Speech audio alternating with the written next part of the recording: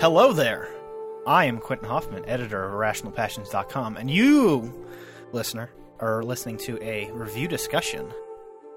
This one in particular is for the newly released Ori and the Will of the Wisps. And I'm joined by, Alex O'Neill, editor-in-chief of IrrationalPassions.com, and huge Ori and the Blind Forest fan. Yes. Howdy, Alex. Hi, Quinn.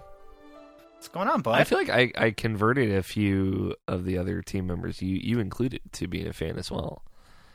Of what? Of Ori. Of Ori? Yeah. I thought you were going to say the word bud. Yes, of course, but also Ori. Yes. So, for those who don't know, we did... Irrational Passions has a show called Video Game Book Club, and one of those, Alex's pick, I believe, was Ori and the Blind Forest, and that game's pretty neat. It's pretty and it's neat. I agree. It is pretty and it's very neat. I have some qualms with that game, but we're not here to talk about that. We're here to talk about the sequel, the follow-up. So, Alex, can you give me an elevator pitch on Ori and the Will of the Wisps? Sure. So I finished it. I've played it. There will probably be some level of a written thing about it. It's just worth noting. I'm hoping this will go up very soon in a short turnaround from when we're recording it. But there will probably be a written full thing about it, or at least some kind of thing about it. But I wanted to do this because there was like a situation where there's a lot of technical problems with the game, and then a day one patch was going to resolve a lot of them. So I haven't played a lot of it with the patch, but it definitely has gotten better. So that is just part getting ahead of everything of why we're talking about it instead of like a written review published ready to go. So Ori and the Will of the Wisps, I would say like the pitch is it is more Ori in like every regard. It is bigger, has more characters, it has more people you can talk to, it has quests and side quests, it is a totally reimagined combat system, it has a still very, very beautiful, articulately made, hand-drawn world. It is still one of the best feeling platformers I have ever played, if not maybe the best. I'm still like kind of thinking about where I'm at with Will of the Wisp specifically, but boy howdy, there's some stuff that hopefully we'll talk about that is just unbelievable, and it is just absolutely gorgeous. It is like there was a moment Sunday when I was playing it where I just like cuddled up, got all comfortable. I'm like, I'm gonna just sit there and play this for the next few hours, trying to get through it, and just somewhere in the middle, like 2 hours in the middle, I was just totally lost in the world. Like I was completely engrossed, and some of that's just like the color and the lighting.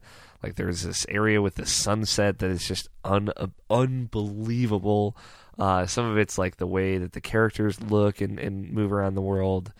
It's just absolutely stellar to look at from top to bottom.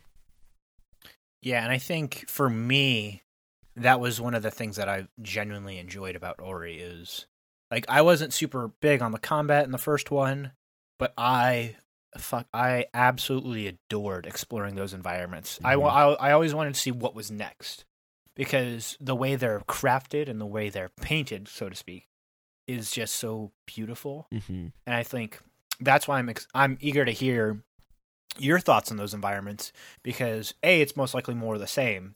And I believe that they're also more diverse this time around, correct? Yeah, there's a lot more places to go, and what's cool is at some point in the game it kind of opens you up to kind of tackle things in any order that you want. Kind of like a lot of Will of the Wisp feels like some more modern Zelda games, like specifically like A Link Between Worlds.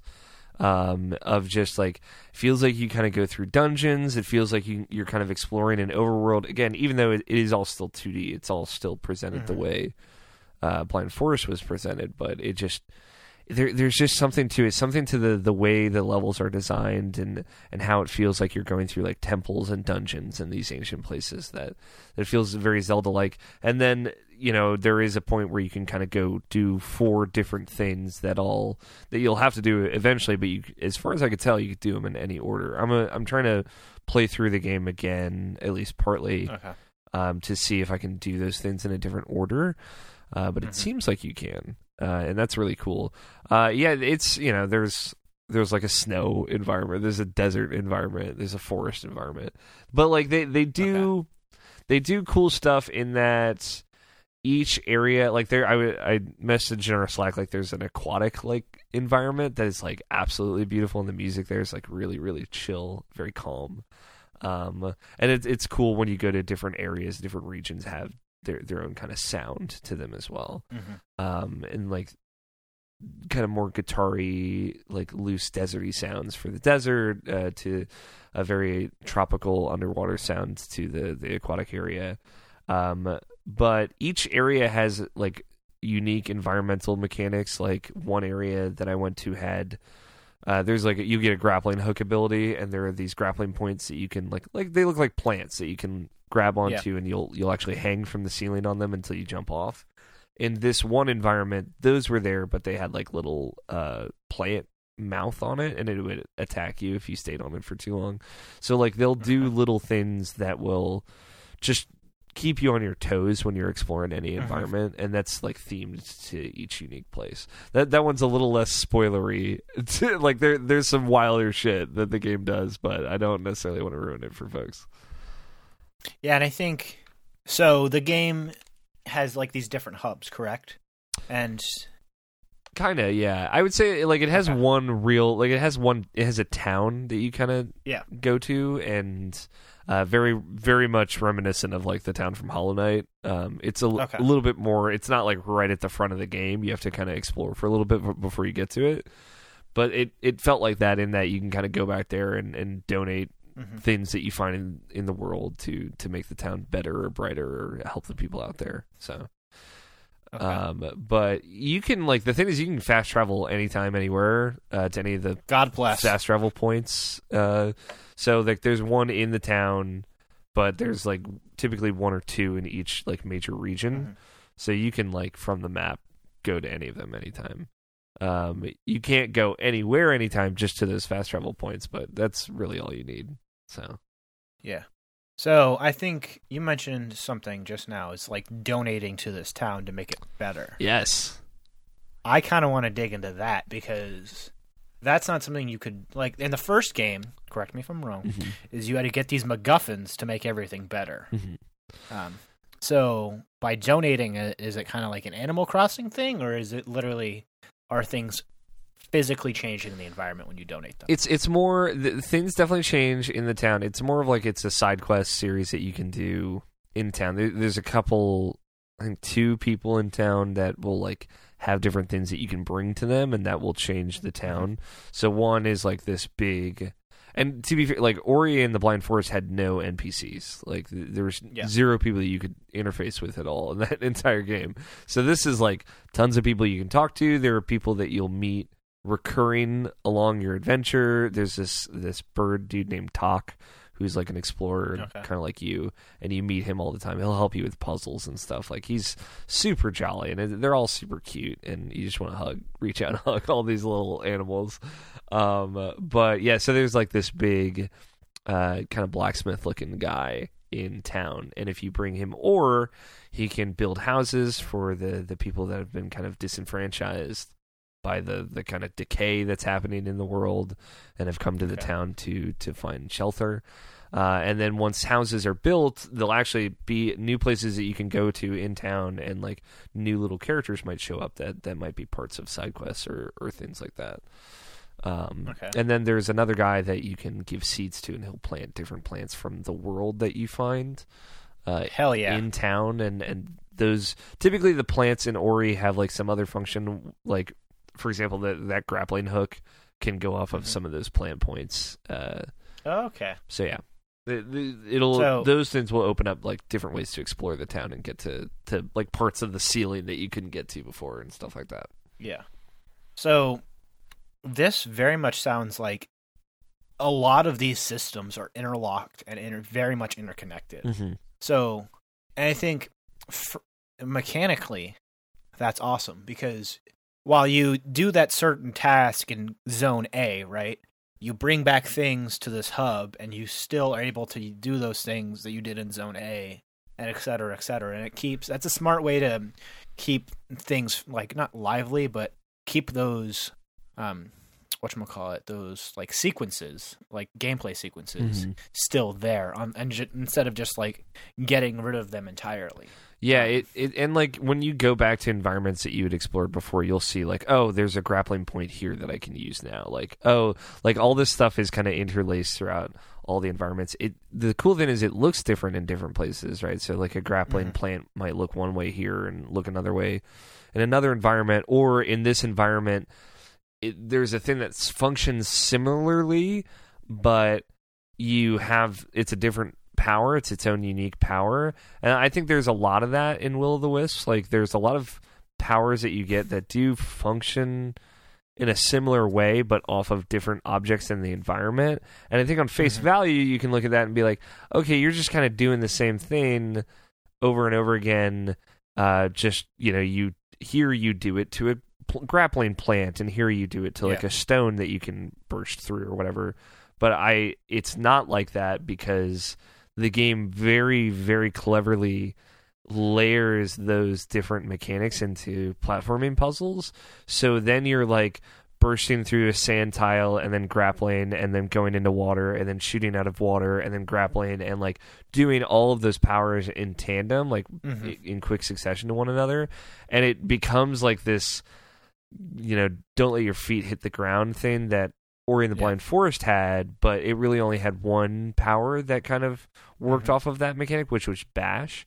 And essentially they took that one power, which was, I think, one of the best feeling platforming abilities in any video game, like up to that point and a little bit beyond. And it's one of my favorite things in Ori and the Blind Forest. And they just like quadrupled down on it. And they gave you a lot of other powers that function similarly, but are different enough and can only be used in certain environments that it feels like you always have to be kind of aware of your surroundings. And like, just the little touch of being able to bring parts of those environmental things back to your home base, like creates that as more of like a hub area of like, oh, this ties this whole world together. It's really cool. And that helps keep things like, it's not like a skill check, but it's like cool. It's like it keeps them lively, keeps them fresh, which is something that some games, I'm gonna dunk on Sayonara Wild Hearts real quick, is like unnecessary, but okay. It's a game like that is gonna just introduce a gimmick, and then when you're done with the gimmick, you don't do anything with it. And I think that's endemic to a lot of games now. And hearing that the fact that this team decided to keep those things around and make it lively is awesome, because it makes you.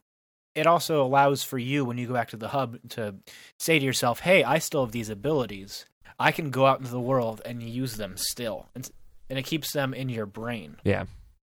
And lively is the right word, because the way that all these things kind of layer out throughout the world, it just feels like you're just dancing across the screen every second that you're playing it. And like that's, I think, that my biggest takeaway, the thing that I will probably write specifically about, like Ori and the Will of the Wisps is like a love letter to 2D movement. Like I think it is just, it's probably my favorite 2D platformer, just in how it feels ever, because I don't know if I've ever played a 2D game where you jump and attack things that feels this good. It just feels unbelievable when you have all of those abilities by the end of it, and you're just slinging yourself through the environment. It is unbelievable. It's hard to describe, honestly. Like, just once you get in a really solid flow of doing bash, to doing a grappling hook, to doing the charge, to doing the water dash, to doing this, to doing the forward dash, to jumping again, like, it is just heaven. It's serenity. it is what actualization is, Quinn. I cannot tell you. And I remember when I played the Blind Forest, it was very much like near the end of the game, it was like, cool, I'm starting to understand like what they're trying to do here.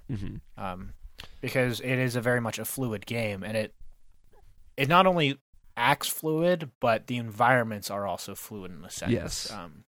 And it's exciting to hear that what's the developer on this team? Because I don't Moon Studios.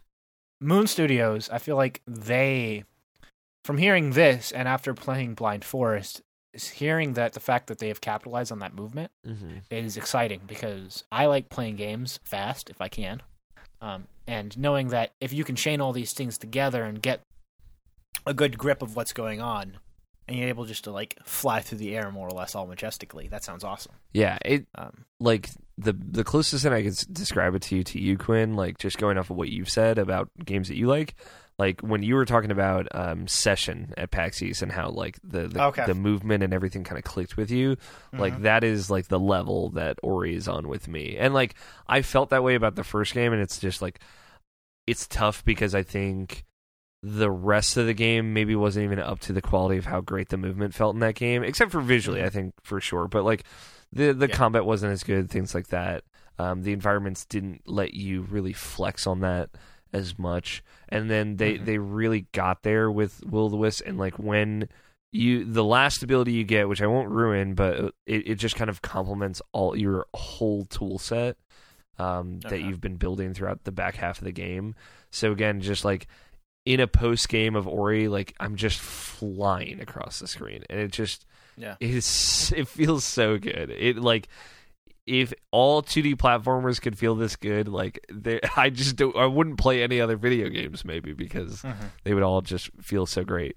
But you know, it's that coupled with like all the stuff that they took from Hollow Knight or inspired by Hollow Knight, where you get all these kind of NPCs and quest givers, that it ties it all together and makes it kind of a fuller package. Yeah, and I think that's something I wanted from Blind Forest, is like interaction, but let's not harp on that too long. So I want to know, Alex, because you've mentioned it. Well, let's talk about this combat system in Will-O-The-Wisp, because apparently it's a big improvement from the previous game. Yeah, it's completely different. So, and like there's a lot of stuff that they completely changed. Like the self checkpointing is totally gone, which is weird. It's weird. You kind of get used to it. I like by the end of the game, I didn't really think about it. The checkpoints are pretty forgiving. So there are a couple that are not, but they make sense contextually. So yeah, the whole combat in Blind Forest was you had Sen, who like would just kind of shoot little sparks out. Now, like again, that's all gone. You do get a thing that you can drop, like one of the attack abilities you get functions a little bit like that. It's like a little butterfly that you drop and it shoots attacks, but like you just drop it in a stationary location and it'll attack for you automatically. The real thing that you get right at the beginning, you get a spirit glaive, you get a spirit sword, and you can. That's a weapon. You get a straight up weapon. You get multiple weapons in this game. So a lot of the abilities, if it's like an active ability, you get to choose it from like a weapon wheel or an ability wheel and map it to X, Y, or B, so the top three face buttons. Almost all of your traversal abilities are mapped to the left and right triggers and the left and right bumpers. So, like, all your traversal abilities will kind of overlap on those four buttons on the top of the controller, and then all of your combat abilities on the face buttons. Which I think it took me a little while to get used to it. Like, for example, in Ori and the Blind Forest, Bash, the ability you can use to launch yourself off of something is mapped to the Y button. In this game, it's mapped to left bumper, so it's different. But then once you start thinking about, like, oh, the triggers are all of my traversal abilities, and this is how I'm going to get around the environment, it starts to make a little bit more sense. So you get the sword, you can map it to square, Y, or B. You at some point will get... Alex. Yeah? You just mixed up some PlayStation controls with your Xbox I said controls. Square, Y, or B. Yeah. It all bleeds together. I know. X, I'm Y, just, or I'm B. just, I'm just joshing you. So the cool so the sword has like a combo, like a series of rapid hits you can do. If you hold up with the sword and attack, you launch enemies into the air, and then you jump up after them, and you can kind of parry them in the air. A lot of enemies are tough, so they won't necessarily stagger until you like launch them or hit them hard with something. So you can't necessarily just do that right away. If you hold down with the sword, you'll do like a big sweeping environment attack. If you hold down in the air with the sword, you'll like slash downward. You can air combo. It's all pretty basic, like it's hack and slashy, but it feels good to do. The real, I think, evolution of combat is when you start mixing in the other weapons. So there's a guy that you meet that will give you other combat abilities. So like one is like a boomerang that you can throw, and it like rapidly attacks enemies either in a row, or once you upgrade it, you can like actually keep it stationary and it'll just attack the same spot over and over. So, and the best part is you will be able to combo these together. So you also get a hammer that essentially is just the heavy weapon. If the sword is the light weapon, you get a hammer that's free to use as well, and it's a heavy weapon. Some of these combat abilities use your like energy, your MP, basically. Some of them don't. So once you kind of get in the swing of things, you can like launch people with the hammer, and then jump in the air and attack them with the sword, and then hit them like 3 times with the bow and arrow that you get also pretty early in the game. So it's like once you really get in the flow of things, you can really do some cool combos and do some cool combat tricks. But there's also these like shards. They function a lot like the badges that you equip in Hollow Knight. I forget what they're actually called. But they're pins, I believe. Yeah, pins. That sounds right. Shards. You have 3 shards you can equip from the start, but you can upgrade the number you can equip later as you go through the game by doing these trials. But shards are like perks. And they actually take the place of some of the abilities that you got in Ori and the Blind Forest. Like one of the first shards you get is Sticky, which lets you like hold onto walls instead of slide down walls, which is a very late game ability that you got in Blind Forest. Which made that game significantly better. Yeah, it eases up the kind of tension of it. So you get that very early here, so you don't necessarily have to worry as much. Which I had it equipped almost the entire game. So I don't think there's any time I didn't have it equipped. So, but like you'll get one that lets you shoot, when you shoot the bow, you shoot 3 arrows instead of 1, or they ricochet off of enemies, or you can shoot them in rapid fire succession. So it's like 3 different shards just for the bow. There's one that lets you triple jump that you can get a little bit later. So that's not a major ability, but that's like a little extra thing you can get for yourself. There's one that makes it easier to find secrets, right? So a lot of those shards, like if I'm about to do, they have like combat trials. If I'm about to get into a lot of combat, you can kind of spec yourself up for combat and have a lot of fun with it. And a lot's going on screen, and you're kind of jumping around, shooting arrows and throwing spears and all this like really cool stuff. But you feel very in control of it at any time, and it's tough. But it's like there are shards you can equip that reduce the damage you take and stuff like that. So as long as you're rolling with that, I think generally you won't have too much trouble with it. It'll just be kind of like a fun, action-y combat, and it's just a spectacle to see on top of all that. Yeah, and I think that sounds like a much improved like tool set from Blind Forest, because there's like literally no combat in Blind Forest. Yeah, and there is, it's not great. It wasn't about that, and this game like tries to make itself more about that and make it more engaging. There's boss fights in this game, like which are pretty fun. I think some of them, like one of them is maybe a little questionable, but the other few, and there's not a lot of them. The other few are, I think, a lot of fun. So yeah, and I think going back to that, like the fluidity thought is, I think by incorporating all of these shards and having Ori still be that like super light feathery character, it all bleeds into each other, and that's part of the design which I appreciate just hearing you talk about, is how everything's all incorporated into the same kind of space, and the tool set is interpreted a certain way as well. Yeah. And like by the time I was done with it, and you kind of incorporate the traversal tool set with your combat tool set and how you like to play that game, because they give you a lot of options. Like they give you the sword at the beginning, but I honestly barely use it. I used like the heavy hammer, which was a lot slower, but did like 3 times as much damage. So I would just take my time with combat and like hit folks real hard, and it felt real good. So like by giving you that time, like a very much longer runtime than the first Ori, and all of like the gradation of how you get the abilities, you're like incorporating movement into combat, like very well by the end of it. It feels very, very good. Everything complements each other, it's hard to do that in a platformer. Yeah, for sure. And I think that's something which, like, I have qualms with Hollow Knight, and like it tried to do what you're like explaining, but I think Will o' the Wisps is the perfect example of marriage and platforming. Yeah. And it sounds awesome. Also, tool sets. Mm-hmm. That's my jam. Yeah. Because I think, as well as having a diverse tool set is what makes games fun for me. And I think I'm curious to hear like how truly diverse this tool set is without going into like super deep spoilers. Yeah, I like the ability wheel that you get has like 15 different things on it, maybe more than that.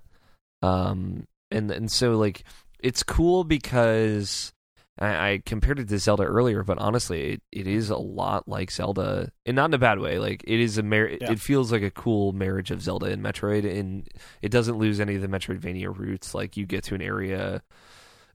I guess like it's just formatted more like a Zelda game, right? Like you get to, let's say you get to the desert region, right? Which is when the game kind of opens up, it's one of the places you can go first if you wanted to. That has like this ability where you can drill through the sand, like these areas of sand, and then you can launch yourself out of them. But what's cool is you can launch yourself through like little earth kind of like cylinders that will then essentially it'll act like as a boost jump while you're traversing. That's one of the many traversal abilities you get. So they've shown this ability in trailers, so I don't necessarily feel bad about talking about it. But you get there and you kind of see the sand all around, and you know that like you're gonna probably get an ability related to traversing it. But you go through a little bit of the environment, and then about halfway through that area, you get that ability, and then now you go back through it and solve puzzles and stuff like that with that ability in hand. So that feels like a Zelda dungeon. Like that format is what a Zelda dungeon is, but it still keeps the Metroidvania feel of like, oh, there's like, here's a flower that I can't use right now, but I'll have an ability later that I can, or this or that, that you can then, after you've beaten the game or after you're done exploring, you can go back and kind of clean up house. So it is really smart in the way it gives you those tools, and it lets you take a lot of time to learn how to use them too. Yeah, and I think from what you've described, it also sounds incredibly intuitive, which is something that I feel that some Zelda likes try to emulate that formula. Like, cool, you're going to go through this dungeon, then you're going to get this tool A or whatever. But when you start using it, it doesn't flow. It doesn't feel intuitive. Yeah, and I think from what you've described, everything in Ori is intuitive. It all feels great. Like, there's not an ability that doesn't feel great in this game. The toughest thing for me was like when I got Bash, and it's like, oh, this is mapped to a different button, and I'm not used to this. But like that was partly because I had been playing Ori and the Blind Forest like literally that week, so I had had that in my head, and this feels the same, but the button mapping is different. So yeah. I have one final thing I want to talk to you about, Alex. Sure. Actually, two things. Okay. The first thing is going to be a short one. Let's talk about those escape sequences. Yeah, they're still a pain in the ass. So they're still here. The thing is, I think Ori is generally a bit more forgiving with damage that it gives you. So like the environmental hazards don't do as much damage. I died way less in this game, and I think that was like a little bit of a part of the first Ori, right? That was partly why you could make checkpoints anytime. It's like, hey, this is a game where you're pretty brittle and you're going to die a lot. They made you less brittle in this game, so I feel like you're just going to die less in general. So escape sequences are still there. The checkpoints are still brutal, right? There's no extra checkpoints in the middle of those. It's another thing where you're going to have to kind of go through all of them. Not a thing I had as much trouble with as you did, so it's hard for me to gauge like compared to the first game. I think they're super good in this game, though. I'll say that, like, as someone who loved, the Ginso tree, and then like there's one kind of toward the end of Ori and the Blind Forest. I thought they were just so exciting and so enthralling. Mm-hmm. There's multiple of them here. I don't necessarily want to say how many. They get harder as the game goes along. The last one I thought was the hardest one. Or maybe it's the second to last one. But again, some of them you can kind of do in any order. So that was just the one that, for me, that was, I guess, the hardest. Mm-hmm. And the only one I died like 4 or 5 times on. But yeah, I think they give you a little bit. It feels like they give you a little bit more time. The camera kind of leads you a little bit more. It's a little bit more zoomed out, so you kind of have more of an expectation of what to do next.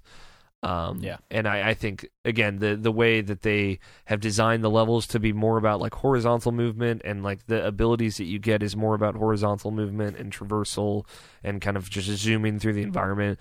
I am hopeful that it will feel a little bit faster and make a little bit more sense to anyone that might have struggled before. I don't know for sure, but that's my hope.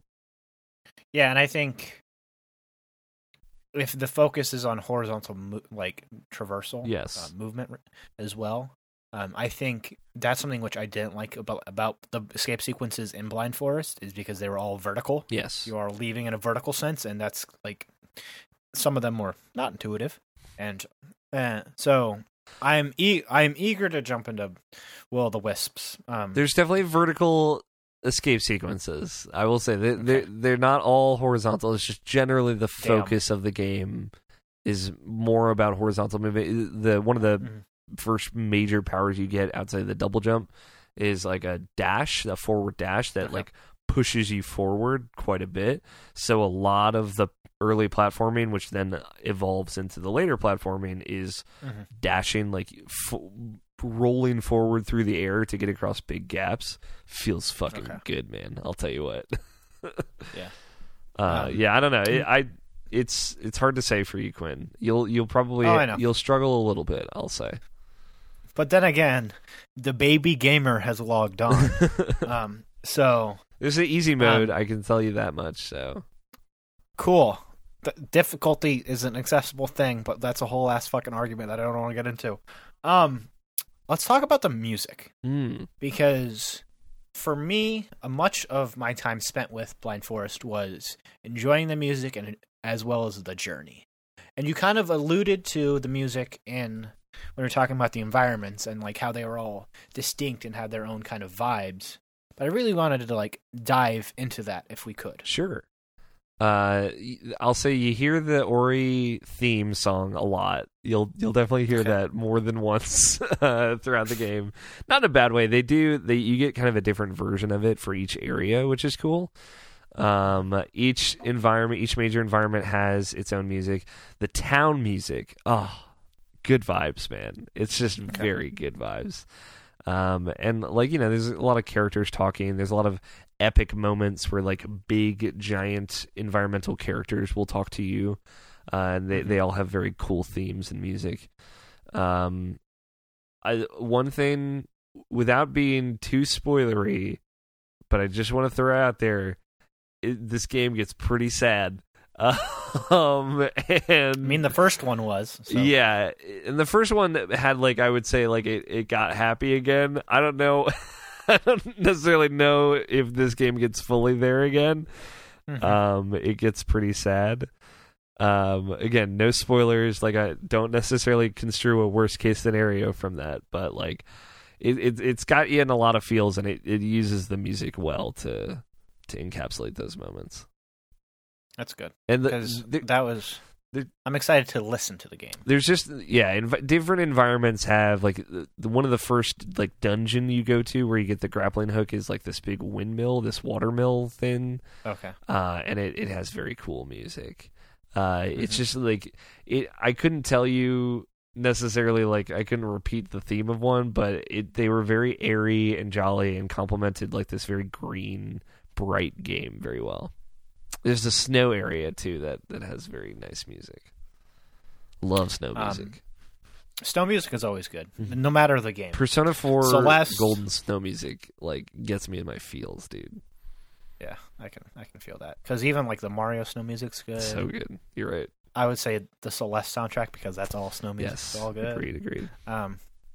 But do you have any final thoughts you want to dish out for this review discussion, Alex? I do. I'm glad that's exactly how I would want to put this last thing. The way this is high praise. So and keep in mind there are still technical problems with this game that may have gotten better, but I don't think are necessarily fully resolved with the console version, which I played on Xbox One X, just to be specific. But this might be bold to say, but playing this game, to me, as someone who loved the first game, felt like playing Super Metroid again.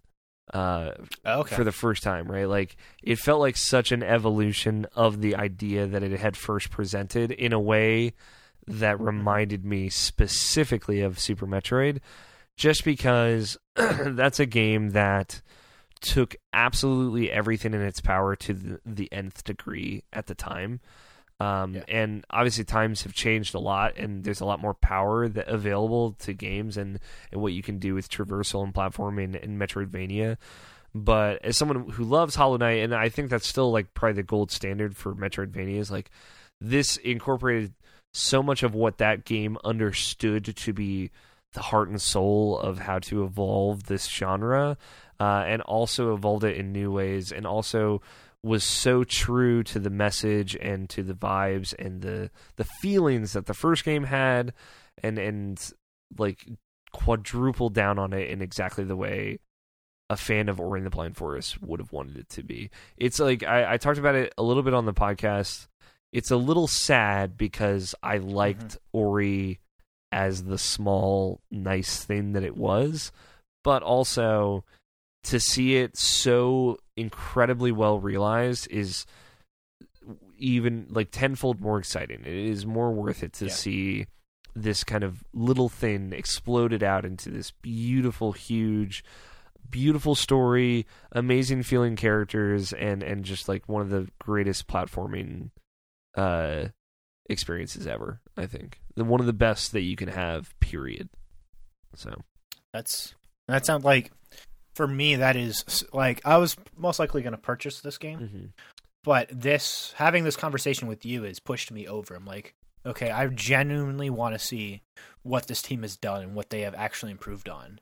And I think the comparison of Ori and the Blind Forest is Metroid, right? And Will o' the Wisps is Super Metroid. I think that's awesome. Yeah. Because Super Metroid's a really rad game. Yeah. I've never played Metroid because it's too damn hard. Yeah. And I think that's a fantastic comparison because it's the same kind of idea and characters, but it just it amplifies them so much more and makes them grander and bigger. Yeah, so. And it nails it. It really does.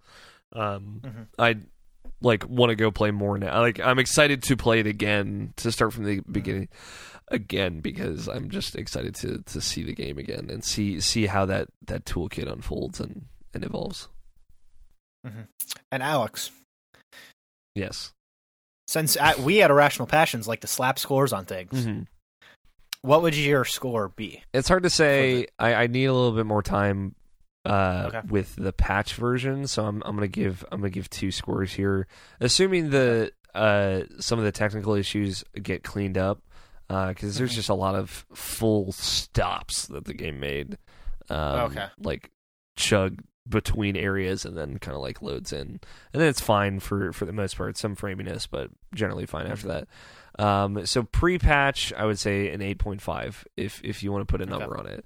Post-patch, assuming it's better, I would put it as high as a 9.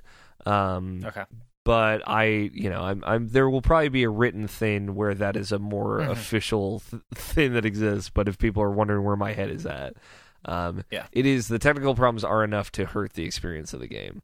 But assuming that they are minimal or just less or not as bad, I think it is just one of the best platformers you could play, period. And I that's someone who loves Hollow Knight, loves Super Metroid, loves all these games. Like, this is right up there with them, I think. Yeah. And it's a good time for this kind of game to release as well. It's a great time. I loved playing this game. It was delightful. It was a little snack'em. I loved it. Because, yeah. So now that this is over, This is the process. Yeah. So Alex. Yeah. Where can people find you on Twitter? You can follow me at AlFighter27. Field some questions about Ori. Check out Irrational Passions podcast, which I host every Saturday, up every Tuesday. So, also, if people have questions about Persona 5 Royal, please tweet them at me and ask me them, and I will answer them when I can. Cool. We can talk about that, right? Yeah, I can tell people I have it. I can't say much more past that. Okay. I didn't know what the embargo was, so that's why I was going to mention it earlier. No, you're good. So, but you can find me, your host, Quentin Hoffman, or Quinn Hoffman, whatever, on the Twitterverse at quantum_arbiter. I'm going to say this once, and for the love of God, do it. Subscribe to the Irrational Passions Presents feed. It is the editorial... no, scratch that. It's the editorial version of the site. So, article reads, reviews, discussions, conversations Alex has with Nabashin. Yeah, they all fireside chats. It's all there. It's all there. It's a great feed, and it's very evergreen. So nothing is ever old. So if you don't know where to jump in, cool. Jump in at the latest thing. There's no sequence to them. They're all there for digestion. And I would like to say to you, listener, thank you for joining me on this audio journey. And have a nice life. Bye.